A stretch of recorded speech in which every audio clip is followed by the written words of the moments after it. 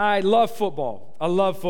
And I'm a football junkie. I'm the guy that's going to watch, Division III schools play football at 11 o'clock on ESPN because there's nothing else on, right? And I don't watch TV. I really only watch sports. Is the only thing that you ask me about actors, I don't know them. You ask me about sitcoms, I haven't watched them by and large. I just watch sports. That's why I'm a football guy. I coached football for a number of years, just little league. I coached 11 and 12-year-olds, kind of the highest league of 11, 12-year-olds, whatever it is, the youth league, and for a number of years before I had kids. And then when we had Josiah, I changed and started coaching at the middle school level because it was better for our family, but I loved it, and love how it shapes young men. I love just the competitiveness of it. And if you don't know anything about football, there's a halftime, which at the middle of the game, you stop, you take a break, and you begin to make adjustments. There are the things you did well. You want to keep doing those things well. There's things in the game that you were doing poorly, and you want to try to adjust and change and make them better. And then what you do at the end of basically every halftime, and sometimes this happens before too, but you kind of give this, an inspirational hip, hip, hooray, let's go get them, go hard or go home kind of speech and to rally your guys up. For me, it was 13-year-olds. Like, come on, 13-year-olds, rally your 13-year-olds up to go and storm the second half and win the game. And so you've seen these in movies, you've watched Blind Side and whatever else, and you've seen these things. I feel like in our text, that's kind of what Paul's doing. Paul's gathering up a bunch of pastors and elders, shepherds of churches. He's gathering them together, and he's kind of saying, guys, we can fight the good fight. Here's how you do it. And giving them strategies on what godly leadership actually looks like and how they're to implement that in their churches. How they're to see in him all the things that God has done and then implement that in their own context, in their own churches. So Paul's kind of rallying them together, giving this kind of halftime speech to say, keep going, keep fighting, fight the good fight to the end. This is a real issue, I think, in cultural Christianity, in modern day American Christianity. So often we start well, but we don't finish well. We play the first half great. Well, we were awesome. We served. We were church, and then in the back half, we just kind of we get hurt, we get wounded, we get bitter, and we sit on the bench. And I think what Paul would say to us is, no. Keep what is important, fight the good fight, walk the way of godly as a godly leader. Just as a word of edification of this church, I'm just so thankful for this church for a number of reasons. Let me preface, we are not a perfect church by any means. If you're looking for that, you found the wrong place, and you maybe keep looking, but you're not going to find it. We're not a perfect church, but we're a really good church, and I say that because I was really encouraged, I was really hurting for another pastor friend of mine in our area that is really experiencing just nastiness, man. I mean, it's just bureaucratic, political nonsense. And I say that to say, just a word of edification and encouragement to you. I love that we keep the main thing here. And if you're a guest here and you're like, what is this church really about? What's behind the scenes? This would be the time to where I could low-key bash a bunch of people. I have nobody to bash. It is truly, in my opinion, a healthy church. I'm an encouraged pastor to pastor and shepherd a group of people who take God seriously. And who want God to be honored, the name of Christ to be exalted, and it is a great joy for me, not a burden, a great joy for me to pastor this place. And so I just want to say thank you for taking God seriously, for doing those things, because not every church is like that. I know that. I admit that. I'm an idealist by nature anyway, and so I kind of go. So I'm very encouraged by what God is doing and continuing to do in this place. I love it.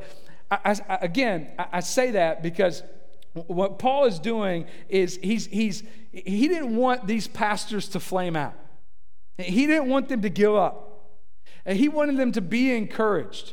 He wanted them to fight the good fight regardless of what happened, and he wanted them to finish strong. So many quit halfway through, and he's saying, man, keep going. Keep fighting the fight. Get to the finish line, right? He didn't want them just to limp to the end. He wanted them to finish strong. He wanted them to be godly leaders. And I encouraged you before because I've talked with pastors that are, men, just beat up. They're discouraged. They're hurting because they love the church and it's hard for them. It's difficult. I love that we keep the main thing the main thing. I love that we don't get bogged down by a bunch of stuff that doesn't matter, that's going to burn up in the end. I praise the Lord for it, and I pray that He would keep us in that, thing. All right, that's enough of that. Let's go on. I want to start the text in verse 17. And I'm going to stop at verse 20. And what we're going to see is we're really going to see what does it look like to be a godly leader, what are the attributes of a godly leader. And yes, this is written to pastors and elders, but there's a huge portion of it, if not all of it, applicable to you. And I think we can glean a lot for how to walk in our lives as godly leaders. Okay? Verse 17. Now from Miletus, he sent to Ephesus and called the elders of the church to come to him. And when they came to him, he said to them, you yourselves know how I lived among you the whole time from the first day that I set foot in Asia, serving the Lord with all humility and with tears and with trials that happened to me through the plots of the Jews. All right, let me stop there for a minute. First attribute that we see about godly leaders is that godly leaders pour themselves out. Godly leaders pour themselves out. Paul is wrapping up his third missionary journey. He's heading to Jerusalem, and he wants to get there before Pentecost, but he wants to encourage these pastors in Ephesus, but he knows he knows he can't get there in time and get to Jerusalem before Pentecost. So he calls them to meet him in Miletus, which is about 30 miles south, and he gathers them up and begins to encourage these elders. And elders, pastor, shepherd, bishop, overseers, those words in the scripture are all synonymous with one another. And so there's no doubt then that these men are the men that Paul trained up, likely for 2 years in Tyrannus. And so these are guys he's already invested in. He's discipled them, and he has sent them out to pastor and shepherd churches. Now he's gathering them back together to kind of refuel them, to re-encourage them, to give them that halftime speech, to fight the good fight,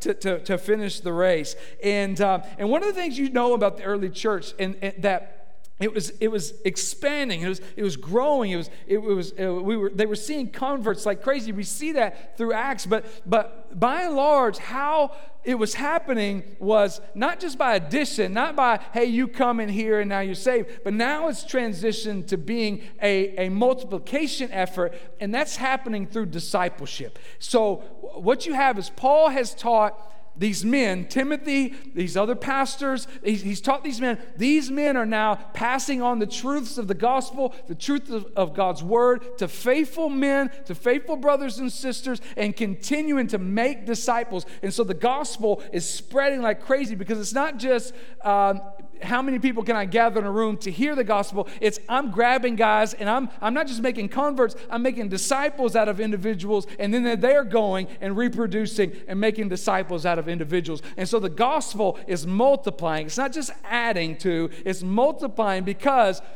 real disciples are making real disciples. This is what we want to fight for in the church, in the American church. We've seen the kind of the stagnation of the American church. It's because the gospel has changed from, the gospel hasn't changed. The strategy for spreading the gospel has changed from this idea of discipleship. Let me grab guys, raise you up as disciples. Now you go grab the same amount of guys or a number of guys, make disciples, and multiplying to, hey, just come and see. Come and hear some music. Come and hear a sermon. If you get discipled, great. If you don't, we'll get you next time. And that's kind of been the strategy of disciple making in our culture, in our context, in the American church anyway. And so that wasn't the case for the New Testament church. It was going like crazy because they weren't just consuming a bunch of stuff and sitting.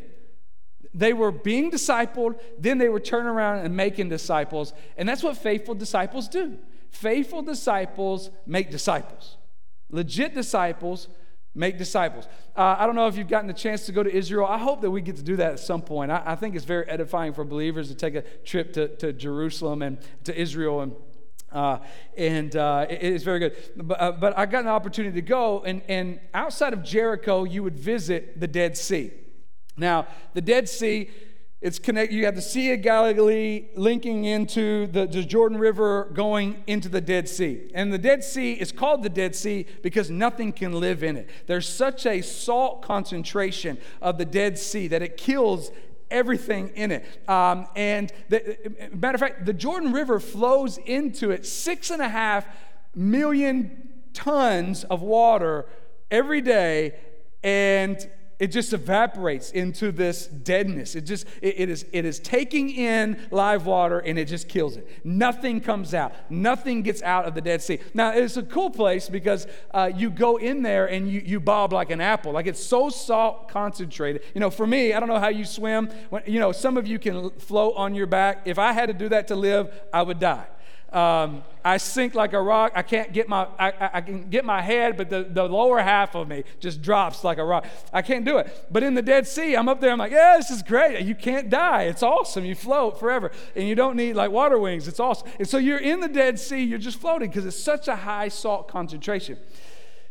I think this is what happens to a lot of believers. So much comes into you. It's alive. It's good. It's discipleship. It's content. And you consume it. You take it in. You're encouraged by it. You're edified by it. And it just dies with you. It goes nowhere. It comes in. And you, yes, this is great. Give me more of this. Give me more Bible study. Give me more Sunday school class. Give me more preaching. Give me more of this. Give me more of this. And it just dies. It goes nowhere with you. You're not passing it on to the next generation. You're not passing it on to your neighbor. You're not making disciples of anyone. It just dies with you. You are a Dead Sea when it comes to discipleship.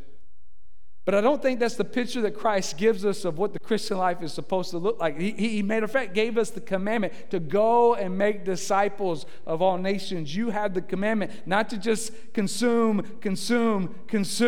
but also to say, okay, now how do I use this to advance the kingdom and to make disciples? One of the ways that you know that you're walking in obedience to this is your own personal devotional time, and you sitting in classes or under sermons is sometimes difficult for you because you begin to transition to, all right, how now can I use this to help teach someone else? And then for me, all the time, I have to say, okay, David, stop. This is for you first, right? You have to, let it settle in my heart first, right? But this is one of the struggles that you might have. But we should constantly be looking to, okay, I've benefited from all these things that I've consumed. Now, how can I pour them out? How can I be utilized?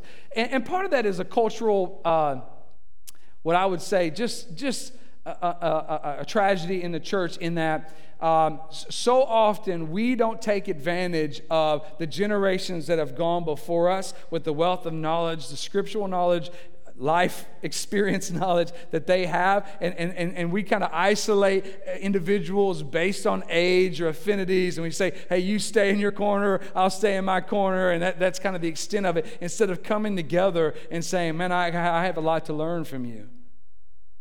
I have a lot to learn.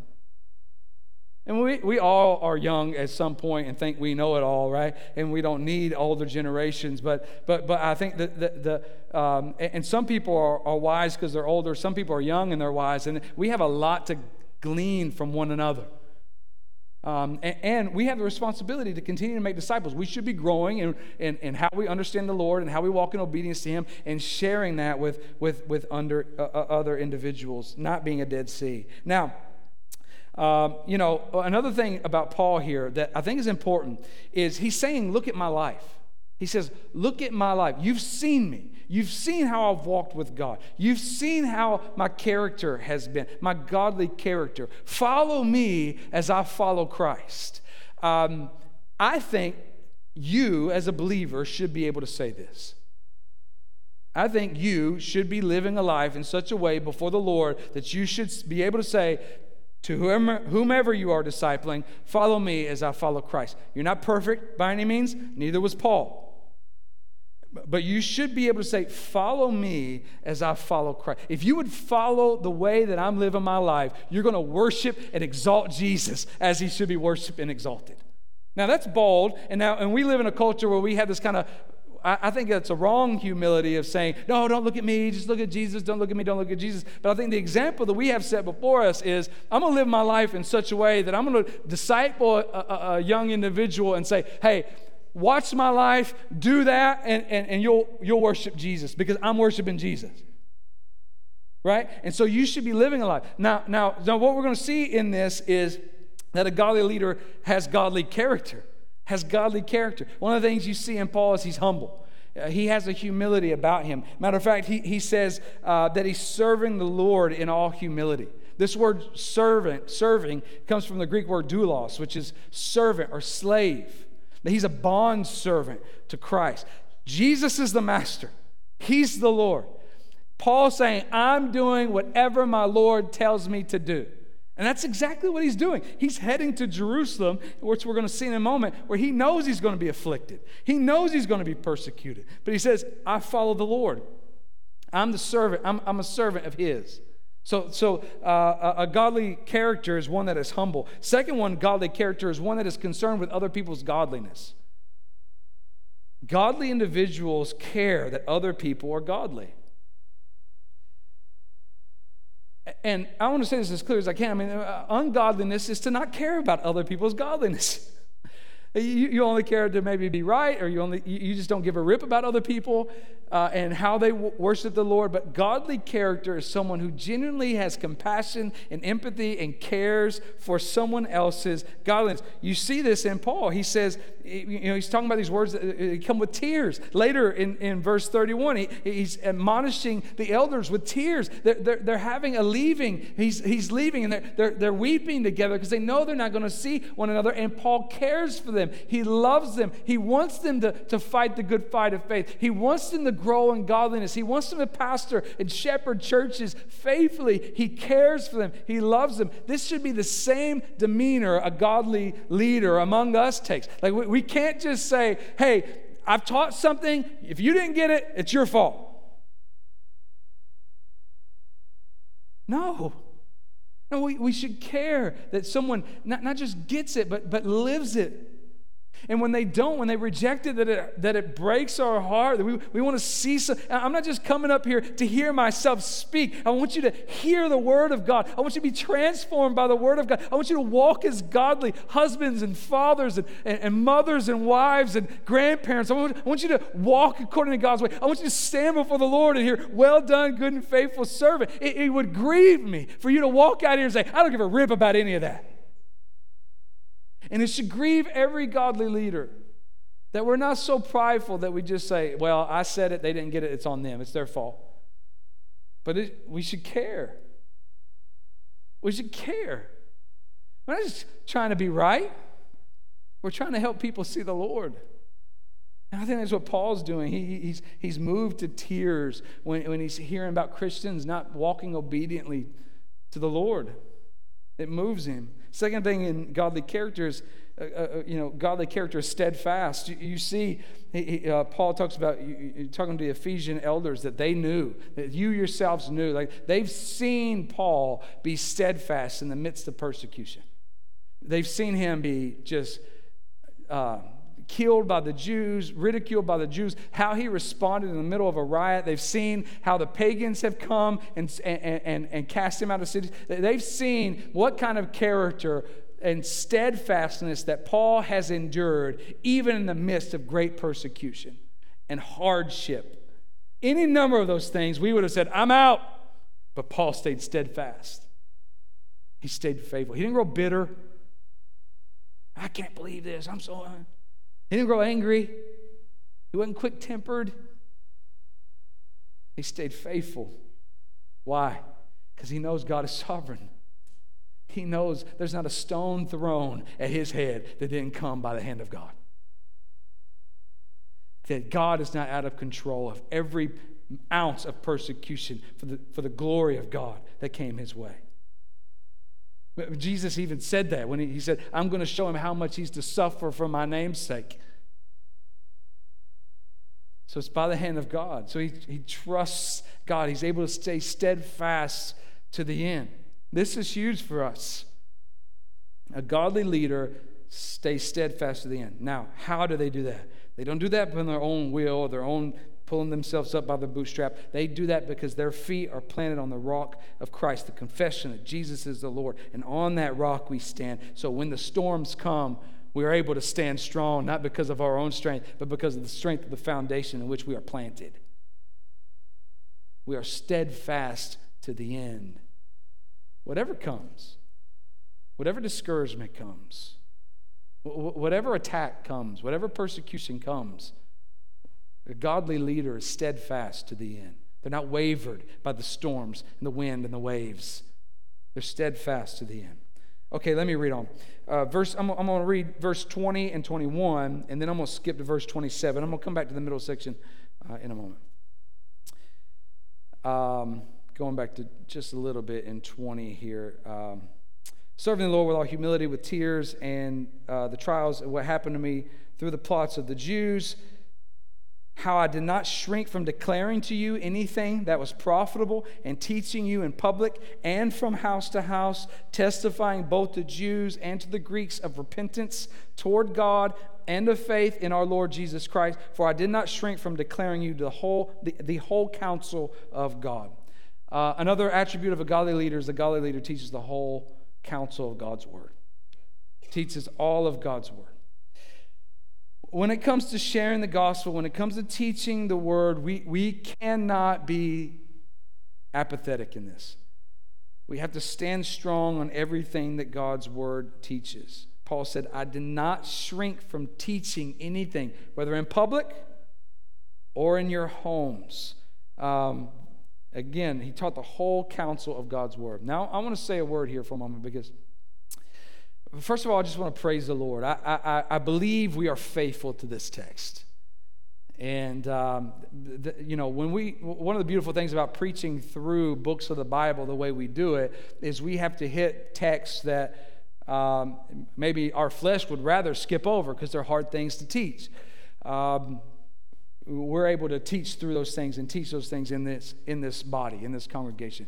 And God has kept us faithful to his word, and we pray that he would continue to keep us faithful in his word. We resolve that we're not going to stand, but we also know our own weakness. That we're not going to move from where we are on teaching the counsel of the word, but we know our own weakness. So we pray, God, keep us faithful. Keep us on teaching the whole counsel of God's word. Let us not sway one iota in this area. There is a movement, obviously, and it's not all bad, but there's obviously an attractional church movement. And which is not, I don't want us to be an unattractive church. I don't want people to come in here and say, man, that's really, they're horrible people. I don't want to go there. But what attracts people is important, right? We want to be attractive in a particular way.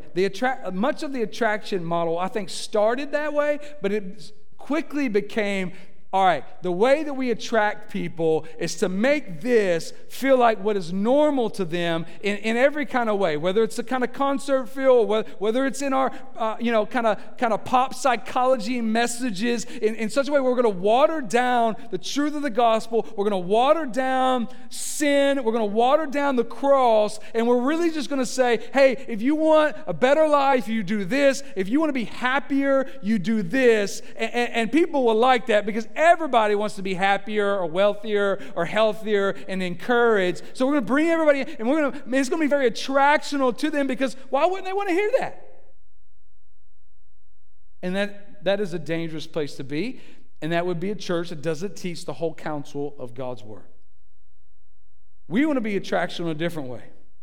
We want to be attractional in that we're teaching the whole counsel of God's word. We have such a relationship with Christ that people walk into this place and they see a people that are living a life to say, they have something I don't have. They have a joy in the Lord that I don't have. They have a joy in the midst of suffering that I don't have. They have a joy in the midst of pain and cancer and disease that I don't have. They have a water from a well that I need to drink from. And that the world would say, I want that. I need that. They have something that I am missing. And in that way, to whom God gives eyes to see, that they would see a people that have a joy in the Lord that goes beyond understanding. That we can walk through pain and suffering and persecution and affliction and cancer and disease and anything you can imagine and still be grounded in the joy of the Lord. That the world would see that. The hopeless world that's trying to fill every void of their own life with anything the world offers them. But they would see there's only one place to find life, in Christ. And that we would continue to preach the whole counsel of God's word, namely the exclusivity of Christ, that there is only one way to escape the coming wrath of God. There is a wrath coming. There is a sword that is coming, and there's only one way to escape the wrath of God coming, and that is to be in the Son. By your faith and trust in Him, His work on the cross accomplished that is sufficient and efficient for you, that you trust and believe in that to be your only hope. There is no other way to be right before God the Father but through God the Son. This is the whole counsel of God's word. If you're believing in Buddhism, it will not get you to God. You will experience the wrath of God forever. Islam is the wrong way to be right with God. You will experience the wrath of God forever. Hear me. Your own morality, if you're depending on it for salvation, if you're depending upon your own works to make you right before God, you will experience the wrath. Philanthropy will not make you right with God. You will experience the wrath of God forever. There's only one way to be right before God the Father, and that is to be in God the Son. It is to be in the Son. And we will preach that. And we will preach that every week. To the glory of God, that God would save sinners because they understand that they are sinners. And there's only one way to have our sin atoned for, and that is to fall on our face before the Son of God and have Him deal with it. To have Him remove our sin from us through the blood poured out on our behalf. We will preach the whole counsel of God's word. Godly leaders do just that.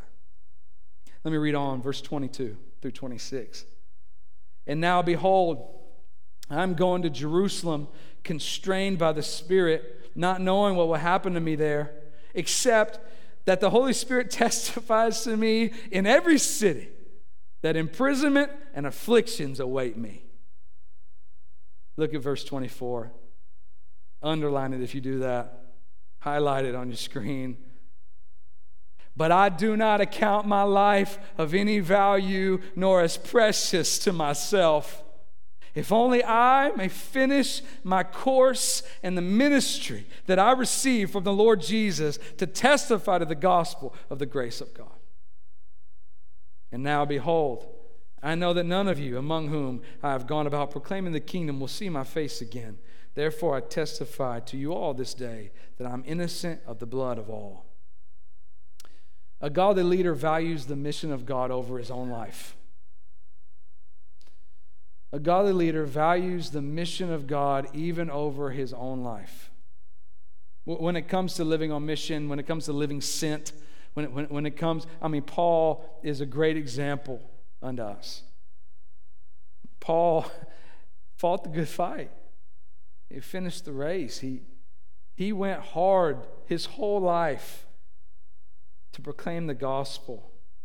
And he knew he was going to be afflicted in Jerusalem. He knew he was going to be persecuted. He knew those things were coming, but he was constrained by the Holy Spirit to go. And he went. That means his master, the Lord Jesus, told him to go. You know what he didn't do? He didn't say, hold on, that's going to be hard. That's I'm busy. My calendar doesn't quite work out with that. I've got an appointment. No, he said, I'm going. I know persecution. I know affliction awaits me. I'm going anyway. And so even hardship did not stop him from going and obeying God. And this is important for us because we are his people. We are his servants. He is our master. He is our Lord. You know what servants do to their master and Lord? They say, yes. What do you want? That's what we're going to do. What do you want from us? That's how we're going to obey. That's how the relationship works.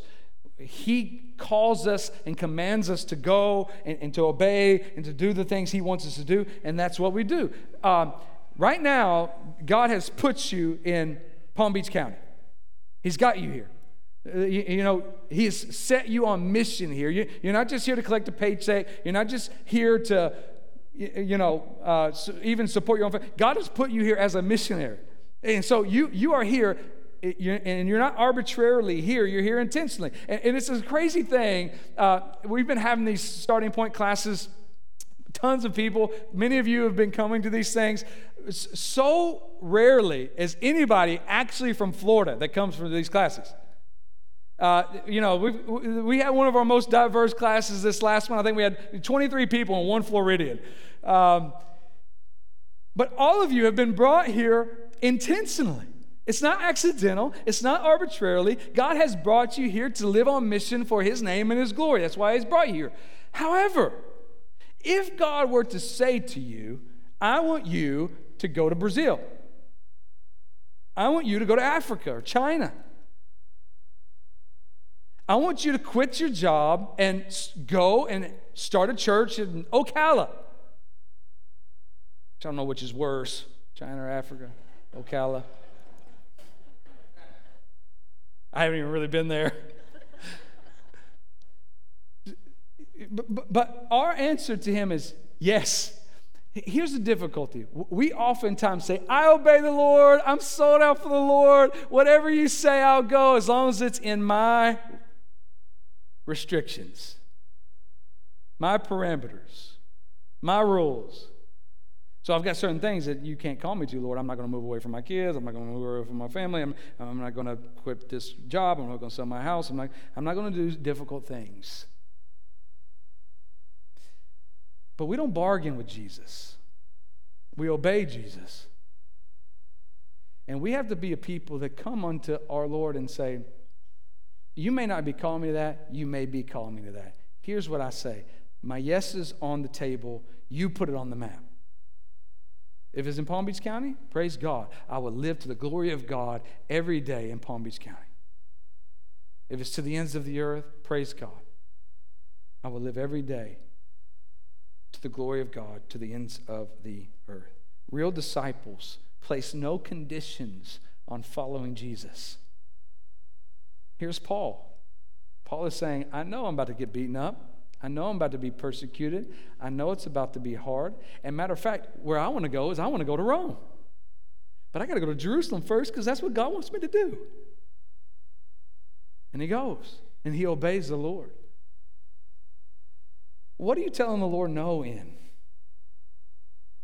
How are you obeying him? Are you putting parameters on the Lord in such a way that you're not walking in obedience towards him? And maybe you say, well, I'll do it later. I'll do it at a different life stage. Hear me. Delayed obedience is disobedience. Delayed obedience is disobedience. Now, I want to point to verse 24 here. Again, I just want to read it again because it's so strong. But I do not account my life of any value, nor as precious to myself, if only I may finish my course in the ministry that I received from the Lord Jesus, to testify to the gospel of the grace of God. Is the mission more important than even your own life? Heck, is the mission even more important than our own comfort? take our life off the table? Is it more important than our own comfort? Do we should live such radical lives that the world goes, what are you doing? Why are you doing that? That makes no sense. Why are you giving that way? Why are you serving? This doesn't make sense. Why are you not accumulating more and more and more and more? Why are you raising your children that way?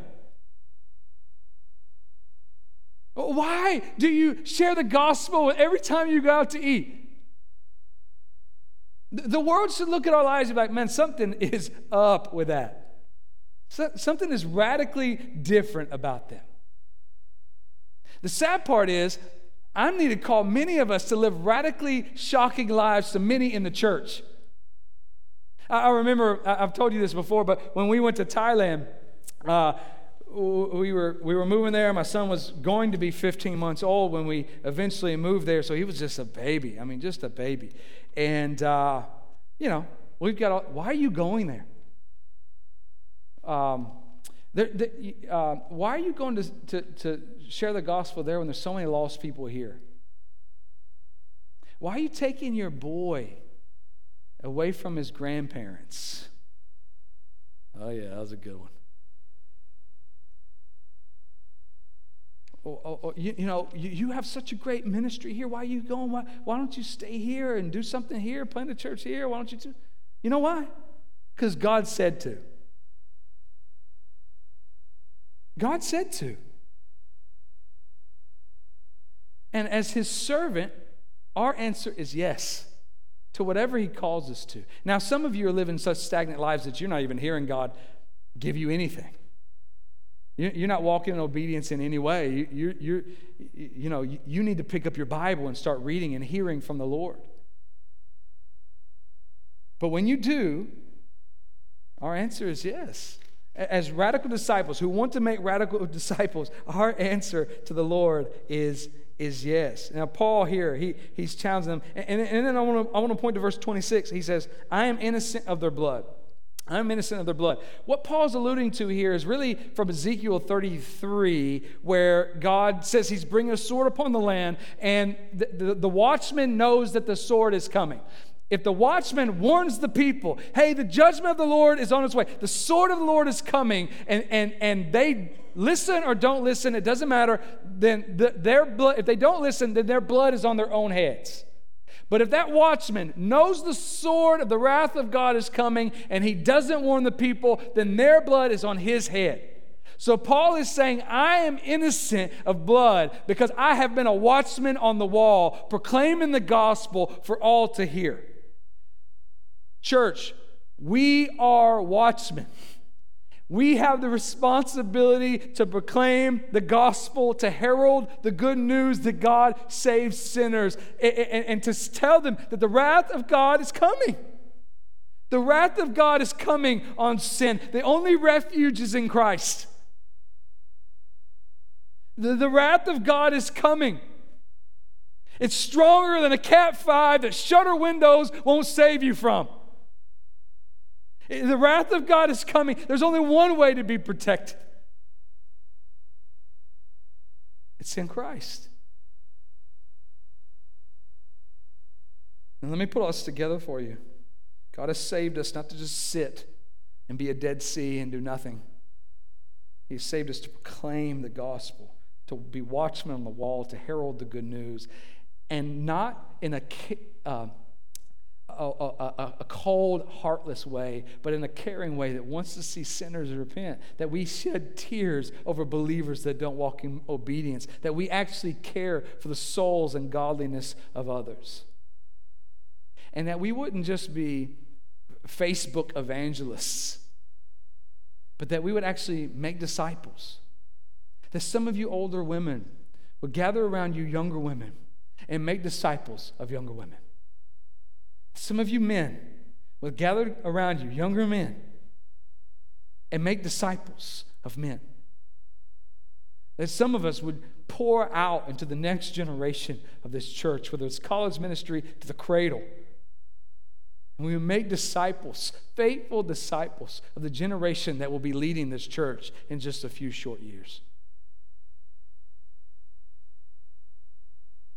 How are we doing these things? How are we living a life that is shocking to the world in our obedience unto the Lord? How are we being watchmen on the wall? I told you a little bit about John Patton a couple weeks ago. I want to tell you a little bit more about him. Maybe it's because he's Scottish is why I like him. He was born in Scotland in 1824, and he was saved early, and got early in his age. I mean, he was working in this inner city mission, and God was calling him to missions. He felt that in his life, and there was this movement simultaneously going on in the New Hebrides Islands. And the first missionaries that went to the New Hebrides Islands, they were clubbed to death, they were cooked, and then they were eaten to the glory of God. 10 years later, more missionaries went to a different part of the island and actually started seeing some come to Christ. Matter of fact, to the tune of 3,500 believers were coming to Christ, and they needed help. So they're calling out to Scotland to say, we need Bible-trained individuals to come and help us, to shepherd, pastor churches, to come and help us with the mission that we've got going here. Would you come? And Patton said, this is what God is calling me to do. This is what God is calling me to do. And the opposition that he tells about that came upon him, Patton, you've got a great ministry here. Why would you leave it? Why would you go halfway around the world to minister to the savages when there's plenty of people that need Christ here? Why would you do something so outlandish like that? And then there was one particular one that really stuck out to me. There was a man named Dixon, one Christian older man named Dixon, who told him, he said, Patton, you're going to be eaten if you go there. And I love Patton's response. He says this, Mr. Dixon, you're advanced in years, and it won't be long until you're lying in the grave being eaten by worms. So if I live serving Jesus, and if I die serving Jesus, it'll make no difference whether I'm eaten by cannibals or by worms. Church, we have a responsibility to live boldly for the Lord. Everything that we're trying to build up here, if it's not kingdom, it's going to be burned up in the end. My plea with you, my greatest care for us all, myself included, is that we would not waste our lives on trivialities and trinkets. That our lives would actually count for kingdom things. That we would not get bogged down in the things that don't matter. But that we would lay aside the things that so easily entangle and run the race that God has set out before us. That we would fight the good fight and finish the race so that each one of us can stand before the Lord and have Him say over us, well done, good and faithful servant. Enter into the joy of your master. Let's pray together.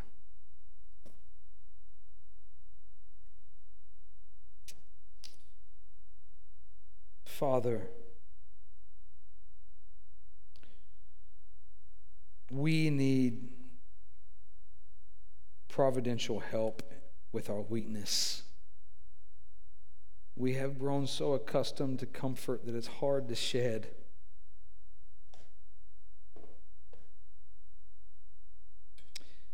And maybe we've grown so, just our ears have become so blocked by the messages of the world that we can't even hear what you're calling us to obey in. I pray, Father, for a renewal among the believers of this church. And that you would begin to, through your word, show us the ways in which you want us to make disciples in the land that you've put us. Or maybe you're calling us to go, or to give, or to sacrifice, or to serve. Would you just make that clear, what you want us to do, Lord? And may we walk in obedience. Give us the courage to walk in obedience to the desire of our Master. If you say go, we say yes. Give us the courage to do that, just that. Lord, I pray for the non-believer, the one in this room, watching online, who, I don't know, maybe they think all roads lead to God, or they're trusting in their own decency, their own morality, and they haven't ever had their sin dealt with. So the wrath of God remains on them. I pray that this morning that they would find refuge in Christ. That they would come and be saved.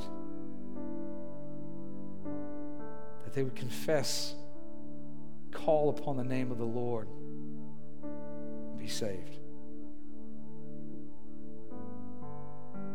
Lord, we love you, and we want to continue to be a church that walks in obedience to you, both in preaching the whole counsel of your word, but also living lives that are radically obedient to all that you've called us to. Move in power in us, God. And may Palm Beach County take notice at the joy we have in the Lord. And our obedience is not burdensome. It is our greatest delight to be used of God for the advancement of the kingdom of God. There is no greater joy. We love you, Lord. In Christ's name we pray. Amen. Church, I want to encourage